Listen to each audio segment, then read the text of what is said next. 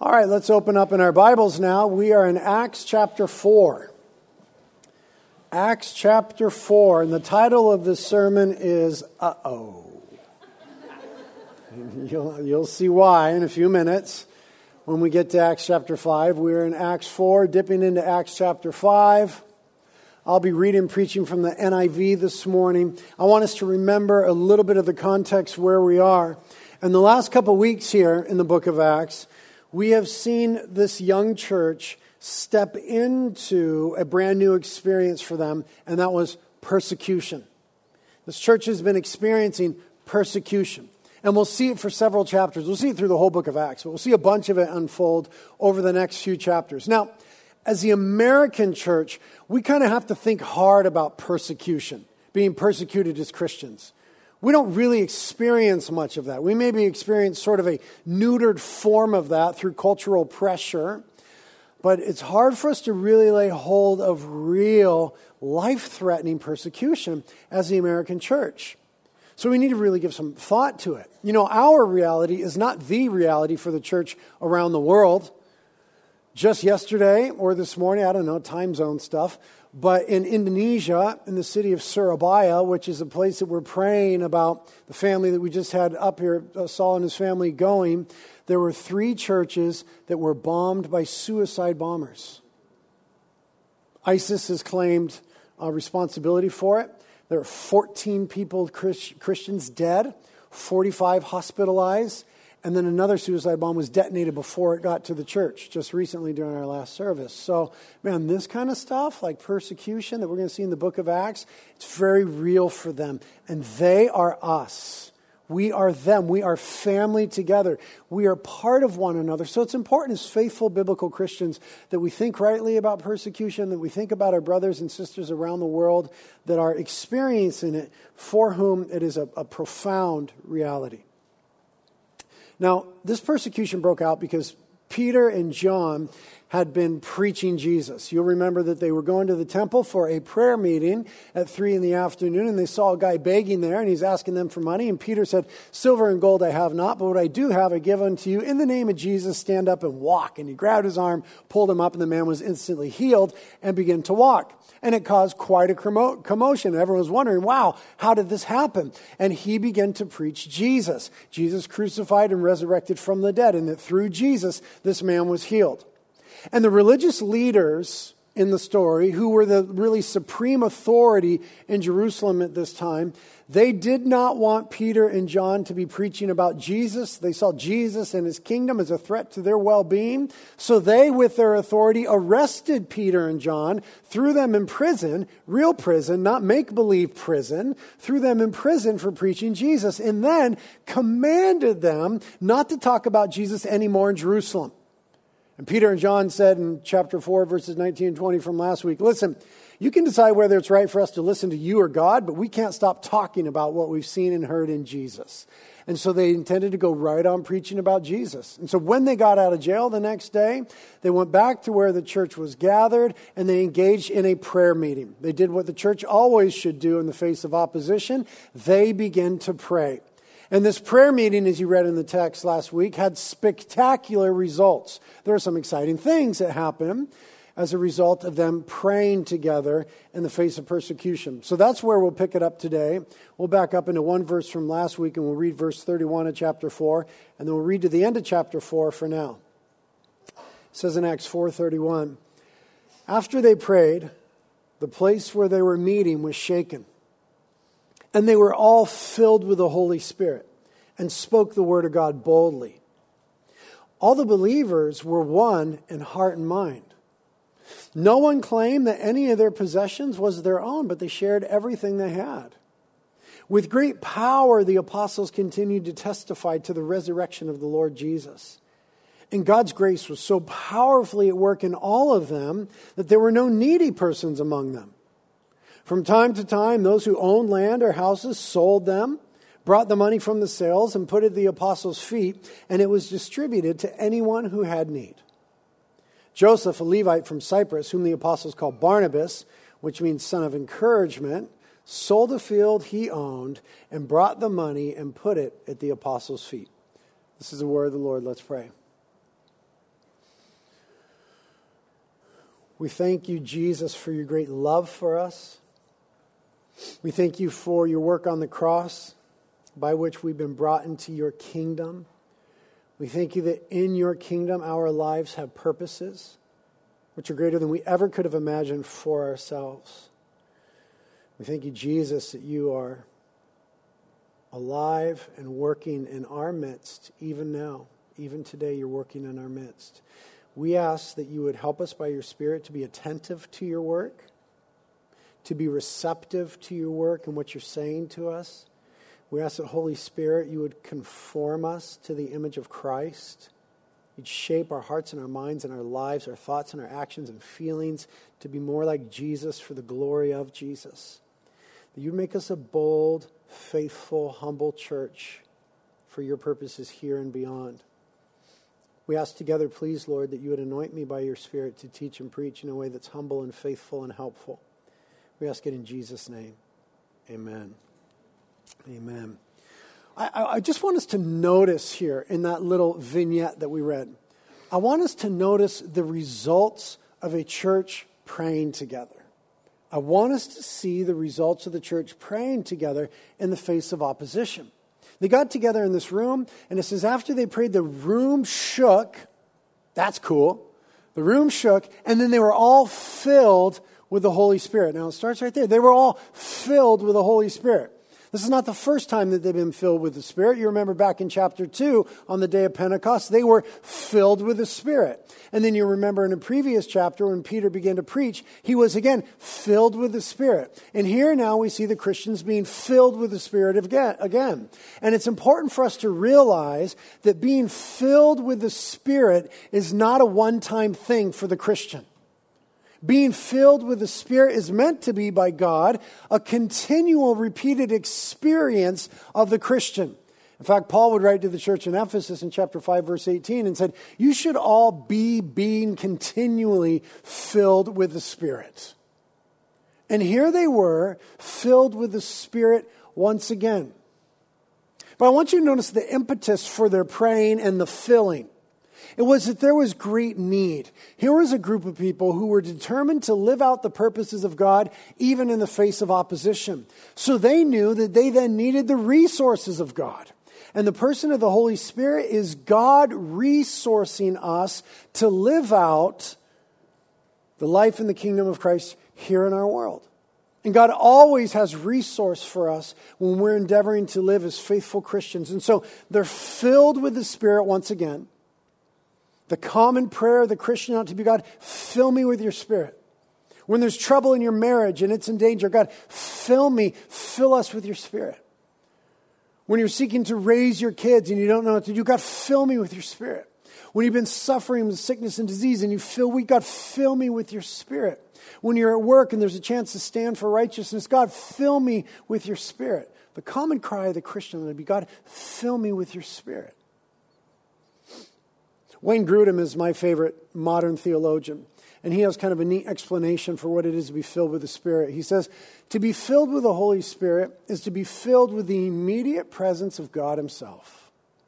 And it therefore will result in feeling what God feels, desiring what God desires, doing what God wants, speaking by God's power, praying and ministering in God's strength, and knowing with the knowledge which God himself gives. Now, who doesn't need that? And who doesn't need more of that? And that's available to us as believers. Jesus said it was the promise of the Father, the gift of the Father to us. I think we could all grow in dependence upon the person and the power of the Holy Spirit. And then look at the results as they were filled. We saw in the text that in light of being filled with the Spirit once again, they were committed to being bold. Right? It says at the end of verse 31, and they spoke the word of God boldly. That they experienced a new depth of unity. It says in verse 32, all the believers were one in heart and mind. And they engaged in extreme generosity. Right? They begin to share all of their stuff together. I want you to notice the church experienced opposition against the message of Jesus. They prayed to Jesus. They were filled with God's Spirit, and it made them confident and bold, united together, and generous in meeting one another's needs. When God is moving powerfully amongst his people, the book of Acts seems to be telling us that part of the evidence of that is generosity amongst God's people. Because it isn't the first time we've seen this sort of exchange. The Spirit falls and they're generous with each other. We saw it back in Acts chapter 2 at Pentecost. Right? And we have almost the same description in Acts chapter 2, verses 44 and 45. That they were sharing with each other, so whoever in the church had needs, they were being met. There was this extreme sort of generosity going on in response to the move of God. Whenever God is moving amongst the people, God's people will become generous because our God is a generous God. For God so loved the world that he gave. And how did he give? He gave his only begotten Son, so that whosoever would believe in him would never perish but have everlasting life. The Bible teaches us from Genesis to Revelation that God is a generous giver. And so we then, who are people called after his name, are meant to also be generous people because we are the recipients of the generosity of God through the cross of Jesus Christ. So to live that out then means to be generous people. And when God's presence and power fills us in the person of the Spirit, that will always be moving us toward generosity. God's Spirit is always going to be moving us toward generosity. And, you know, in the modern church, we look around for a lot of signs of the Spirit. Like, okay, people are speaking in tongues. Is that the Spirit there? There's fire things over here. Is that the Spirit there? There's gold dust there. Is that the Spirit there? The book of Acts seems to be teaching us that a sure evidence of God's Spirit filling a people is generosity amongst the people. Now look at that little bit of text that explained their generosity. And God's grace was so powerfully at work in them all that there was no needy person among them. For from time to time, those who owned land or houses sold them, brought the money from the sales, and put it at the apostles' feet, and it was distributed to anyone who had need. God's grace was so powerfully at work among them that they met one another's needs. They realized that their greatest need in existence had been met in Jesus, so they're meeting one another's needs. Now, there was a display of this in rather extreme terms. It says some of them were selling houses and land, right, and bringing it to the apostles' feet to provide for other people. That's extreme. It wasn't necessarily the norm. It's not that everybody was doing that. It says there from time to time. So it's not that everybody in the church did that and that was a new norm. This isn't teaching some early form of Christian communism. That's not what's happening here. Some people were so moved by what Jesus had done for them and the family of faith that they had been brought into, that when they saw that some were in need and they had extra, they were happy to provide even through such extreme means.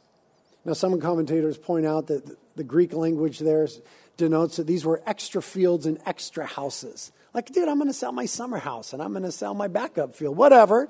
I don't know exactly, but still, they were meeting one another's needs in extreme self-sacrificial way. Generosity isn't generosity unless it's self-sacrificial, not the Jesus-style generosity. And then it tells us here of something that we do as well. They were bringing the proceeds to the apostles' feet. So the apostles as a representative body of the church leadership. They would bring the money there, and what they were doing was they were trusting in Jesus. They were trusting the leadership there, the apostles at the time, to distribute the funds to those who needed them most. The body supplied them and trusted it to the leadership, believing that they would bring glory to Jesus by the way that they cared for people through those funds. And later on, when we get to chapter 6, we'll see that that becomes a really big job, and there's some structures put around that. They identify, okay, we need some people to help us with this ministry of distributing the funds and meeting people's needs, and we'll see that when we get to chapter 6. There's some structure around that. But we do this all the time as a church as well, right? Every week, most of you give, and you're entrusting in Christ, you're entrusting the leadership of the church to rightly steward those funds to those who are in need and for the furtherance of the kingdom of God. And so you don't always have a one-for-one, like, oh man, I just gave this money, it went directly to that person in need. You don't always get to experience the one-for-one. But I'd just like to take a moment, because it was happening here, and report to you that we give away thousands of dollars every month to people in our community who are in need. All week long, we have people who come to us and say, I can't make rent this month. I can't afford to get my car repaired. Can't afford to move my kid to college. There's all sorts of reasons that people come to us. And then we have processes by which we pray and discern and interview if the need is legitimate. That's part of the responsibility of church leadership. Is this a legitimate need? And then we take care of them with the funds that you gave on behalf of the church. And that's one of the ways that it works together. So you're directly involved in this all the time. We just funded Carpenter High School has a program where they provide food for kids in our community who cannot afford to bring food to school nor purchase food at school. So they have a food bank for them. We, as Reality Carpinteria, just funded that for an entire year. So there you guys are. Yeah, praise God for that. Praise God.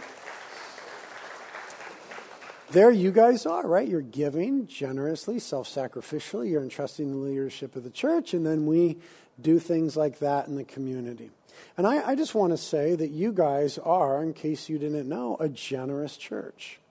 Proud of the way that you give. I think it's an evidence of God's Spirit moving among us. Again, the book of Acts is teaching that when God's Spirit is moving, God's people will be generous under the influence of the Spirit.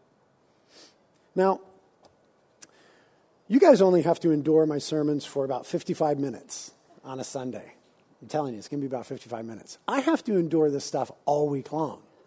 Because I start studying on Monday, you know what I mean? And I'm thinking about this stuff all week long. And the Spirit of God is just like lovingly torturing me with this kind of stuff all week long. Man, listen, if you don't want to hear from God, don't go on a hike by yourself. I went on a couple hikes this week by myself, and I discovered, like, wow, God is like meeting me and speaking to me in so many ways and busting me in so many ways. And I've really had to take stock, because I think the Lord showed me this week that I am on sort of a downward trajectory as it pertains to generosity. I think the Lord showed me that when I was younger, that I was a more generous person. And that this is a real area for growth in my life. For example, I didn't discuss this with my wife before, I should have, but sorry, honey. If you want me to stop, go like that, or like this. When we first got this church building, we were a young church, 2003. We knew we had to build it out. It was going to cost $2 million to build it out. We were a small church. We didn't have any, money, whatever. And so we said to one another as a church, listen, if we're going to do this, if we're going to build this place out and have this house of worship, we have to provide. So we all have to do that together. And we got to give self-sacrificially. It's a lot of money. And my wife and I had a life savings at the time. It was everything that we had ever saved up until that point. And we gave it to the church to contribute to the building fund. And it wasn't hard for us to do that. Man, God was just moving so powerfully in our midst, and we were so joyful at experiencing that was a really easy thing for us to do. Now, you guys know that as a church, we might have to be out of this building at the end of August. We might be looking for other places. We might be hoping for land to purchase and a building to build. And if we do, it's going to cost all of us a lot of money. We're all going to have to give self-sacrificially and generously. And I was thinking about this week, because now my life savings is significantly larger than it was then, 15 years ago. And I thought about, are Kate and I going to do the same thing? Are we just going to turn over our whole life savings to the church to, build this new place where we can have a church for the next generation and school of ministry and mission and all this stuff that we want to do? And I'll tell you what, man, I struggled with it. I struggled with the thought of doing that. So the Spirit's been speaking to me that I'm on a bit of a downward trajectory with generosity. That's a kind warning from the Spirit's love. So maybe a prayer would be, God, fill me with your Spirit. Fill me with the presence and the joy of Jesus to not love money so much, but to be willing to meet the needs of the body. Even as a church in general, at one point in the early life of our church, we had saved $20,000 as a church. And we heard of a missionary, it was a missionary, but a missionary who was building an orphanage in Asia somewhere, and they needed $20,000. And we said, we have $20,000. So we gave them all the money. That was right before this building project, when we had to be saving for this building project. So we gave them all the money to do that, and we had nothing. We just trusted the Lord, and we did that joyfully. I've been thinking about the way that we make decisions lately, and I've realized, man, sometimes we give to our church plants and missionary organizations and other things slightly less liberally, with less faith, and with a little less joy. I don't think it's because we're older and wiser. I think it's because we're older and less generous. I've been repenting of that. So maybe it's a good opportunity for you to think about, what's the trajectory of my life as it pertains to generosity with God's people? What is God saying to me about money and the love of money and resources and how I ought to steward those things for the kingdom of God? Now, I want you to see what happens now. Satan, anytime Christ is really moving in a church, you can be sure that the enemy is going to attack it. Okay, you want to know how to not deal with the devil? Don't do a dang thing for Jesus. Right? As a church or as an individual, don't live for Jesus and the devil's not going to mess with you. But the moment you start living for Jesus as an individual and we do it as a church together, there's going to be opposition from the enemy. So the first bit of opposition that we already saw was from the religious leaders, right? It was opposition from without, trying to conquer the church through sheer force of this authority structure. That didn't work. Now Satan is going to change strategies. Realizing that he could not conquer the church from an outside force, he is now going to try to corrupt the church from the inside, to destroy it from within. That's where we pick it up in chapter 5, verse 1. Now a man named Ananias, together with his wife Sapphira, also sold a piece of property. With his wife's full knowledge, he kept back part of the money for himself and brought the rest of it and put it at the apostles' feet. Then Peter said, Ananias, how is it that Satan has so filled your heart, that you have lied to the Holy Spirit and have kept for yourself some of the money you received from the land? Didn't it belong to you before it was sold? And after it was sold, wasn't the money at your disposal? What made you think of doing such a thing? You've not just lied to human beings, but to God. When Ananias heard this, he fell down and died. And great fear seized all who heard what had happened. Then some young men came forward, wrapped up his body, and carried him out and buried him. About 3 hours later, his wife, Sapphira, came in. Not knowing what had happened, Peter asked her, tell me, is this the price you and Ananias got for the land? Yes, she said, that is the price. Peter said to her, how could you conspire to test the Spirit of the Lord? Listen, the feet of the men who buried your husband are at the door, and they will also carry you out. At that moment, she fell down at his feet and died. Then the young men came in, and finding her dead, carried her out and buried her beside her husband. Great fear seized the whole church and all who heard about these events. Uh-oh. That's like a for real uh-oh. How are we supposed to think about this? How are we supposed to feel about this? Let's examine some of the details, first of all, as we try to discern how we should think and feel about this. It's important to say that Ananias and Sapphira were under no obligation to sell their property and give the money to the church. They were under no obligation.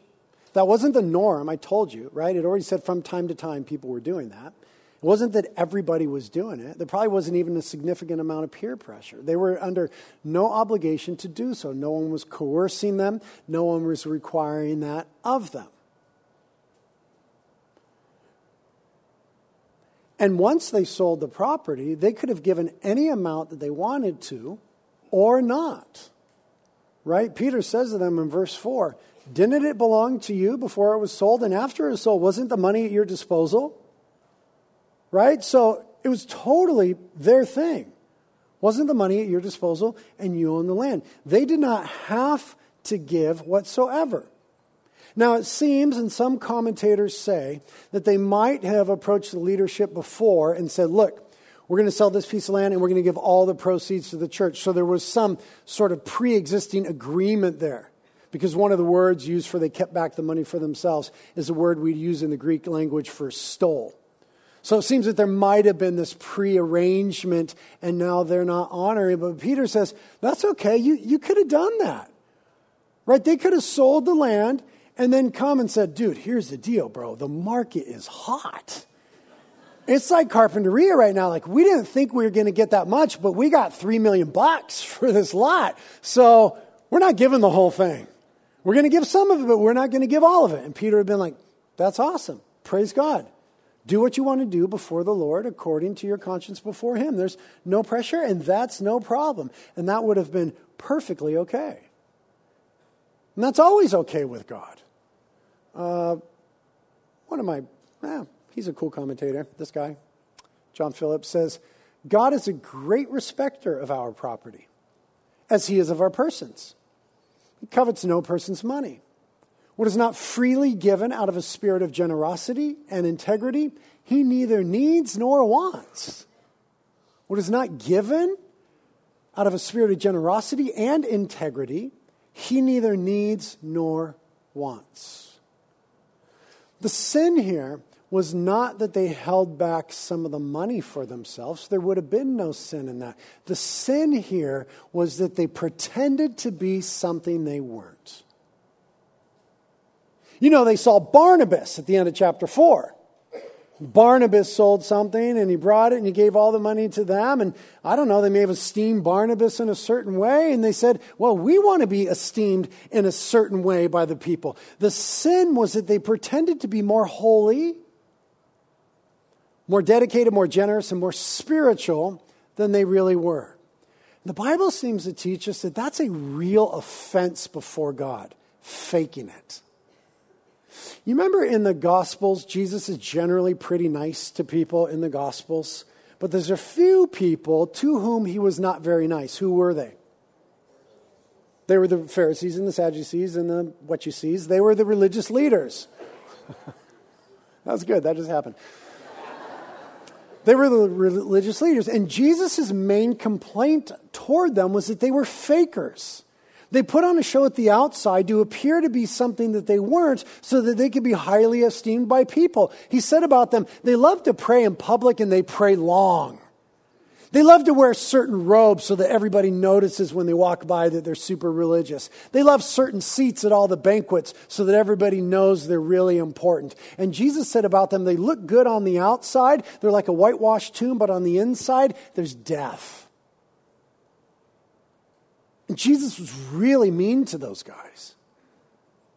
Quite honestly, it seems that God has a real thing about spiritual fakers. I mean, I don't know how to soften the blow of this, but he just killed Ananias and Sapphira for the sin of faking it.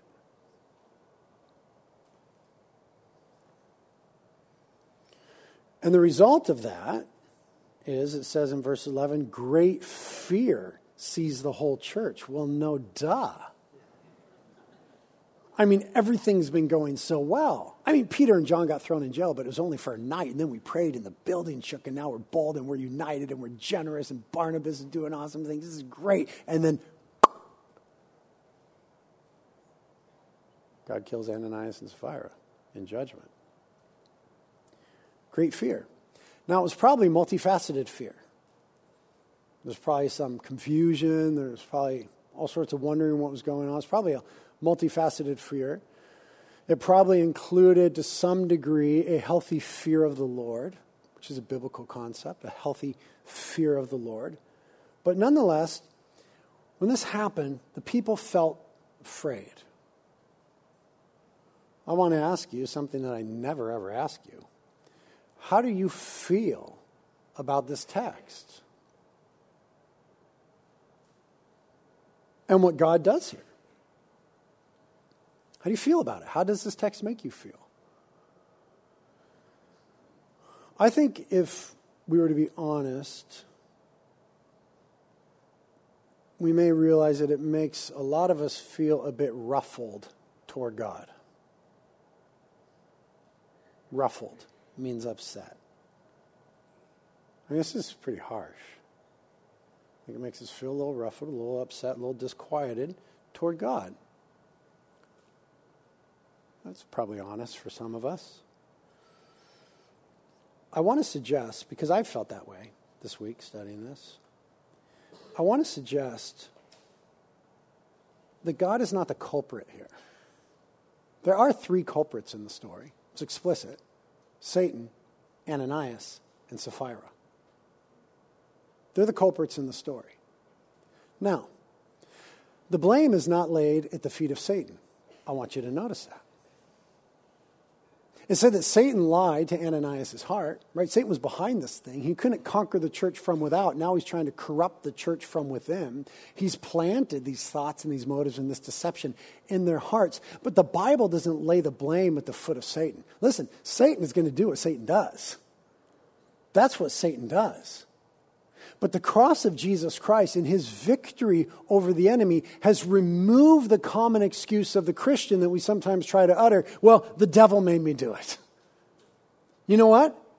As Jesus' people, we don't get to say that anymore. Because the Bible says that the devil cannot make you do it. The Bible says in Romans chapter 6 that we are new creations and that we are no longer slaves to sin, and sin no longer has ultimate power over us. And the Bible says in 1 Corinthians 10:13 that no temptation has overcome you except for that which is common to man, but God is faithful, who will not let you be tempted beyond that which you are able to bear, but with the temptation will provide the way out also. So in the power of Jesus and the new life that we have and his Spirit in us, there's always a way out from the schemes of the enemy. That's why James wrote and said, stand firm and resist the schemes of the enemy. Peter said, stand firm, be sober, and resist in your faith the schemes of the enemy. So there are three culprits here. It's the devil, it's Ananias and Sapphira. The devil gets off the hook. He's just doing what the devil does. But this is not what God's people are supposed to do.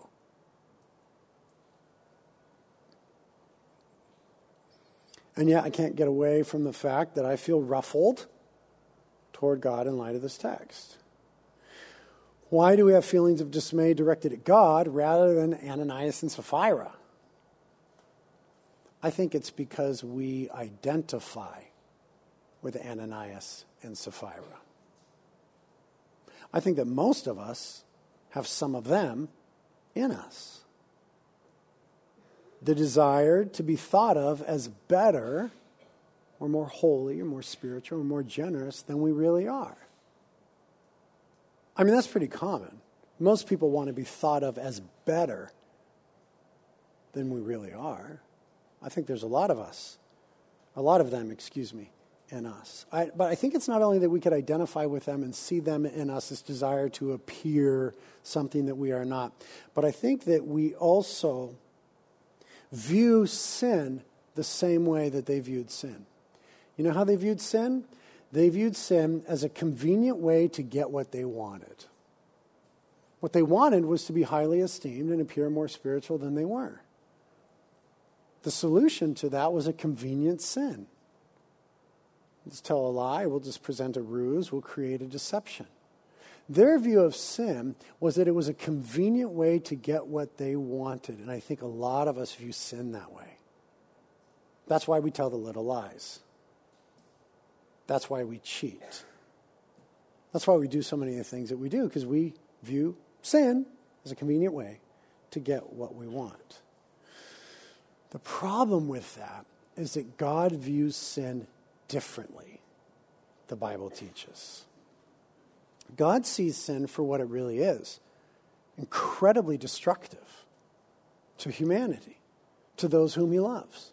God sees sin for what it really is, as incredibly destructive. Therefore, God hates sin because of the way sin destroys our lives. And in his sovereignty and his wisdom, he knows and he sees something that we almost never see, and that is the end game of our sin. The end game of our little flirtations with that guy at work. The end game of our web of dishonesty. The end game of our refusals to forgive. He sees the end game of our drunkenness and our efforts to numb. He sees the end game of our love of money.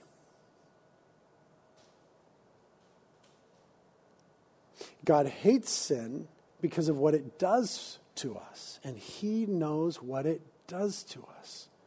We whom he loves dearly. He also hates sin because it's an affront to his person and his character and his glory. That's another sermon. And God has always lovingly wanted to rattle his people so that they would begin to see sin the way that he sees it. He wants to, for us in love, unmask sin so that we aren't so easily deceived by it and placated by it, and we don't see it as a convenient ends to a mean. He wants us to see sin for what it really is. God has always done that. God killing these people here is nothing new. I know we think there's the Old Testament God and the New Testament God, but that's malarkey. God has always wanted his people to be rattled through some pretty stark means to see sin for what it is. For example, there's real continuity between this story and between the New Testament and the Old Testament. And this from Deuteronomy. God speaking to his people before they enter the promised land through Moses says, if someone, parents are going to love this, kind of, if someone has a stubborn and rebellious son who does not obey his father or mother and will not listen to them when they discipline him, his father and mother shall take hold of him, bring him to the elders at the gate of his town. They shall say to the elders, the son of ours is stubborn and rebellious. He'll not obey us. He's a glutton and a drunkard. Then all the men of his town are to stone him to death. You must purge the evil from among you. All Israel will hear of it and be afraid. The intended result from God of both this text in Acts and that text in Deuteronomy is that God's people would learn to be afraid to sin.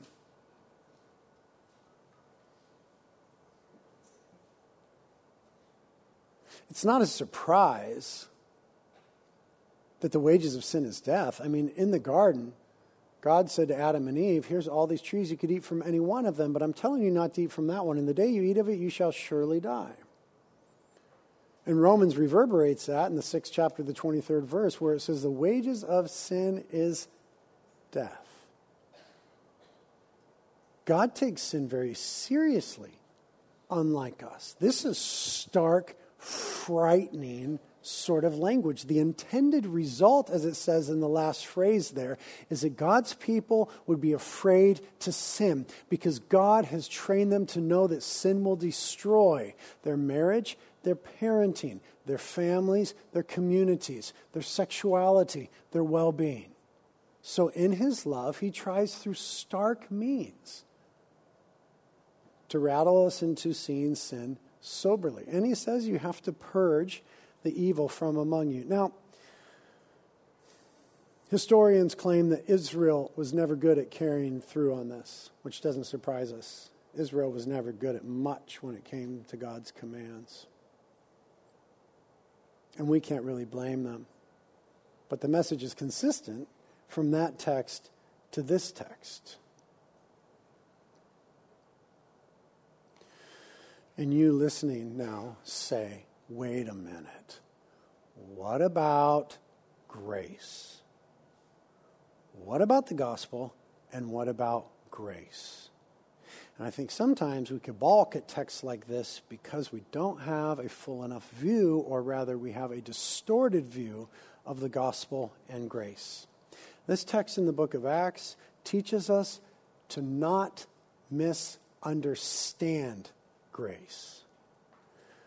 We think that grace means that God is not that concerned about sin.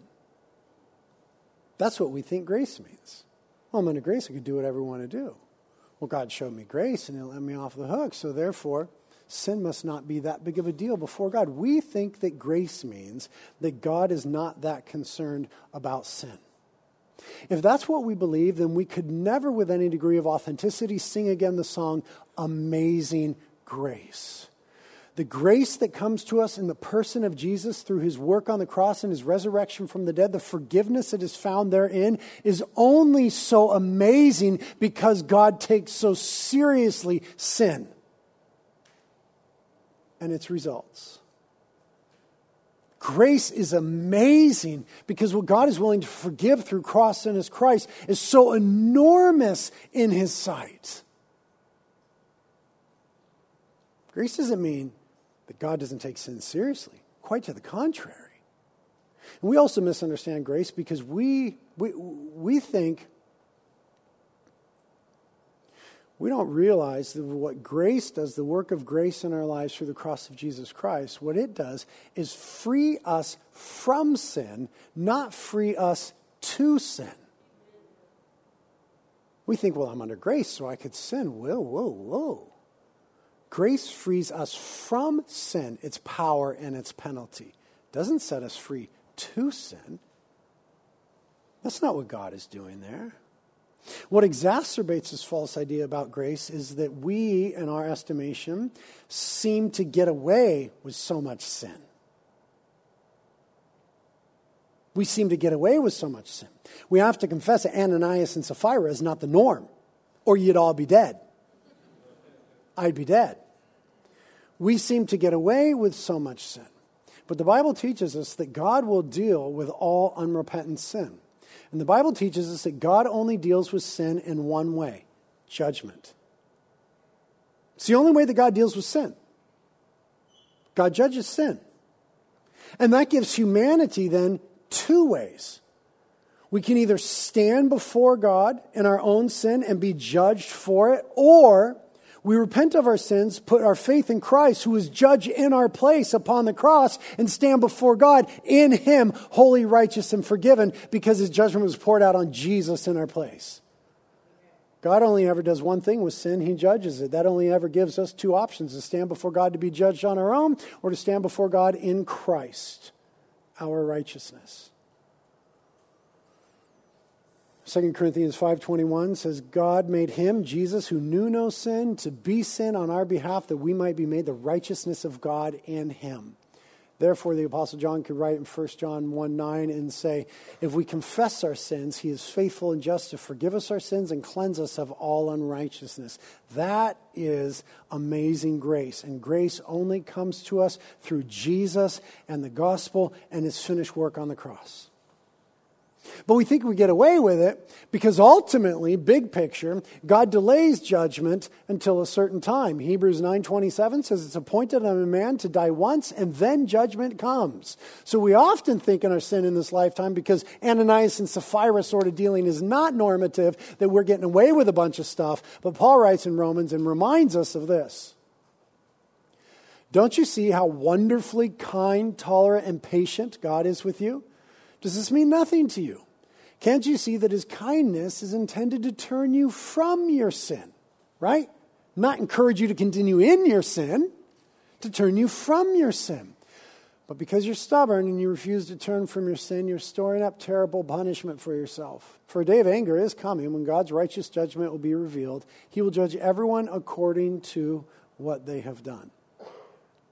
So I think sometimes we misunderstand grace because we think we're getting away with something. But there is a final day of judgment. And, man, the older I get, 46, the older I get, the more I realize this is true. I'm terrified at the way I see this coming true in my life repeatedly. Galatians 6:7, don't be deceived, God is not mocked, for whatever a man sows, this he shall also reap. You reap what you sow is an axiom from God. If we continue to sin, then God will, in his love for us, because he sees the end game of our sin, he will lovingly deal with our unrepentant sin. So we ought to repent of our sin and receive the forgiveness of Jesus. Again, if we confess our sins, he's faithful and just to forgive us our sins and cleanse us of all unrighteousness. But if we refuse to, if we don't relent and repent, then we will be disciplined by the Lord, because he loves us. Look at this excerpt from Hebrews chapter 12. My child, don't make light of the Lord's discipline, and don't give up when he corrects you. For the Lord disciplines those he loves. He disciplines us for our good, so that we may share in his holiness. All discipline for the moment seems not to be joyful but sorrowful. Yet, to those who have been trained by it, afterwards it yields the peaceful fruit of righteousness. Man, that's one of the most beautiful phrases in all the New Testament. The peaceful fruit of righteousness. Got to have the NASB to get that one. The peaceful fruit of righteousness. Doesn't that sound better than the grinding, blinding effects of our unrepentant sin? The peaceful fruit of righteousness is the end game that God has for us. But notice he'll discipline us in our lives through various means, reaping what we sow, etc., so that we will be trained through that discipline. Right? To be trained to go away from sin and toward God. And it may very well be that this text in Acts 5 is the loving discipline of God on a young church that for their own good was meant to train them about what the church ought to look like on the inside, that they might experience the peaceful fruit of righteousness. Certainly God's discipline here on the early church, as extreme as it is, would help them be more aware of the schemes of the enemy. It wasn't only the religious leaders we were to fear, it was the secret motives in here. And teach them to resist the temptation to be spiritual fakers. I mean, Jesus just spent 3 years railing on the spiritual fakers of Israel. He was not about to let his church start going that way and just tolerate it. I think it would have highlighted the fact for them that what they may or may not have known, that Satan can influence our thoughts. Right? It says in verse 3, why is it that Satan has filled your heart this way? That Satan can influence our thoughts, make us believe that those thoughts originate with us and that they make perfect sense.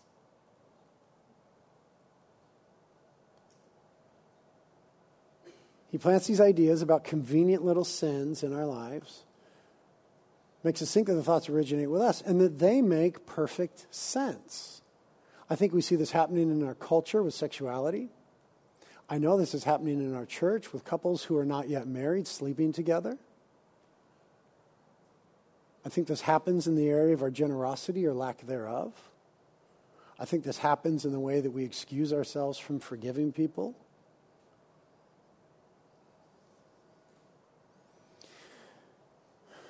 Satan is able to influence something in here. And the best defense that we have against the lies of the devil is the truth of God. So, brothers and sisters, we have to inundate our hearts and minds with God's word. For we have an enemy who is real. And if we only are consuming the messages of movies, I'm going to sound like such an old fuddy-duddy, and TV and social media and entertainment, if we're only consuming those messages and we are never mitigating them, balancing them, confronting and correcting them with the Word of God, then we will fall prey to the lies of the enemy. And we will come up with all sorts of little convenient sins that don't seem that big to us. And that's not cool. So we've got to let the Word of God dwell richly in our hearts and minds to combat the lies of the enemy so that when the enemy lies to us for our destruction, we can identify it. I know I'm thinking this way, but that's not true, for the Word of God says thus and so. That's the place of the Christian. And God will discipline us to begin to live that way. Well, I think sometimes we miss the discipline of God because we might expect it to look more supernatural like it is, like here with Ananias and Sapphira, but that's not normal. That's actually rare. I think that God uses natural consequences and ordinary means to discipline us so many times. Again, you reap what you sow. Right? We may be experiencing the effects of alcohol abuse physically, relationally, vocationally. God disciplining us. We may be experiencing perpetual dissatisfaction because we're looking for it in everything other than Jesus, God disciplining us. We may be experiencing unending cycles of fiscal mishaps, and yet we never bring our first fruits to the Lord and trust Him with a portion of what we received in faith. we may be experiencing all sorts of maladies that are perhaps sometimes meant for us to stop and say, what's up with my sin? How does God feel about it in contrast to how I feel about it? And what should I do in light of it? I think it's apropos to ask the question today, what is the Lord saying to you, to us, to me, about our sin? And ask the Lord to help us stop seeing it the way we often do and to start seeing it the way he rightly does. So that we might hear the call of Peter in Acts 3:19, repent therefore, and turn to God, that times of refreshing may come from the presence of the Lord. Repentance is the most beautiful word. One of the most beautiful words that we have in the New Testament. Did you notice that Sapphira had an opportunity to repent? When she came in yet and didn't know what happened, Peter said to her in verse 8, Sapphira, is this the amount that you guys got for the land? Again, they weren't under any obligation to give it. They were under obligation to be truthful about it. And she missed the opportunity to repent. Brothers and sisters, don't miss the opportunity to repent. You are loved by God. He loves you so much that he's not okay with your sin. Grace is not allowance to sin more. Grace is freedom to sin less by the power of God in you. Step into the power of God and the power of the cross today by repenting of your sins and trusting in Jesus to show you a better way to exist for the good of your marriages and your kids and your family and our community and our church and beyond. Amen? Thank you, Lord, for your word to us. As hard as it is, gosh, Lord, I don't know why this happened on Mother's Day.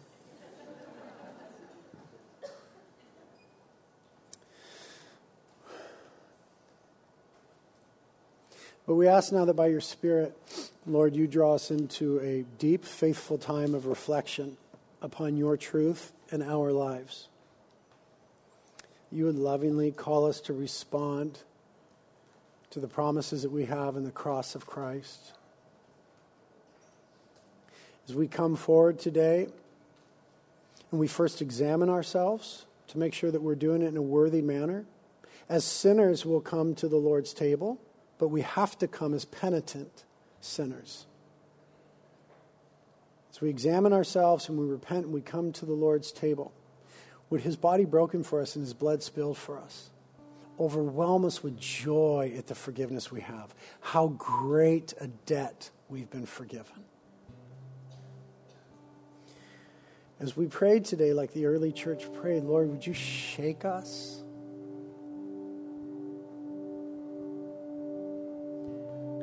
Make us a bold, unified, generous, loving, faithful church for your glory, Jesus. As we respond to you now, open our eyes to see the dark places that are to be brought into the light of your forgiveness. We ask it in Jesus' name.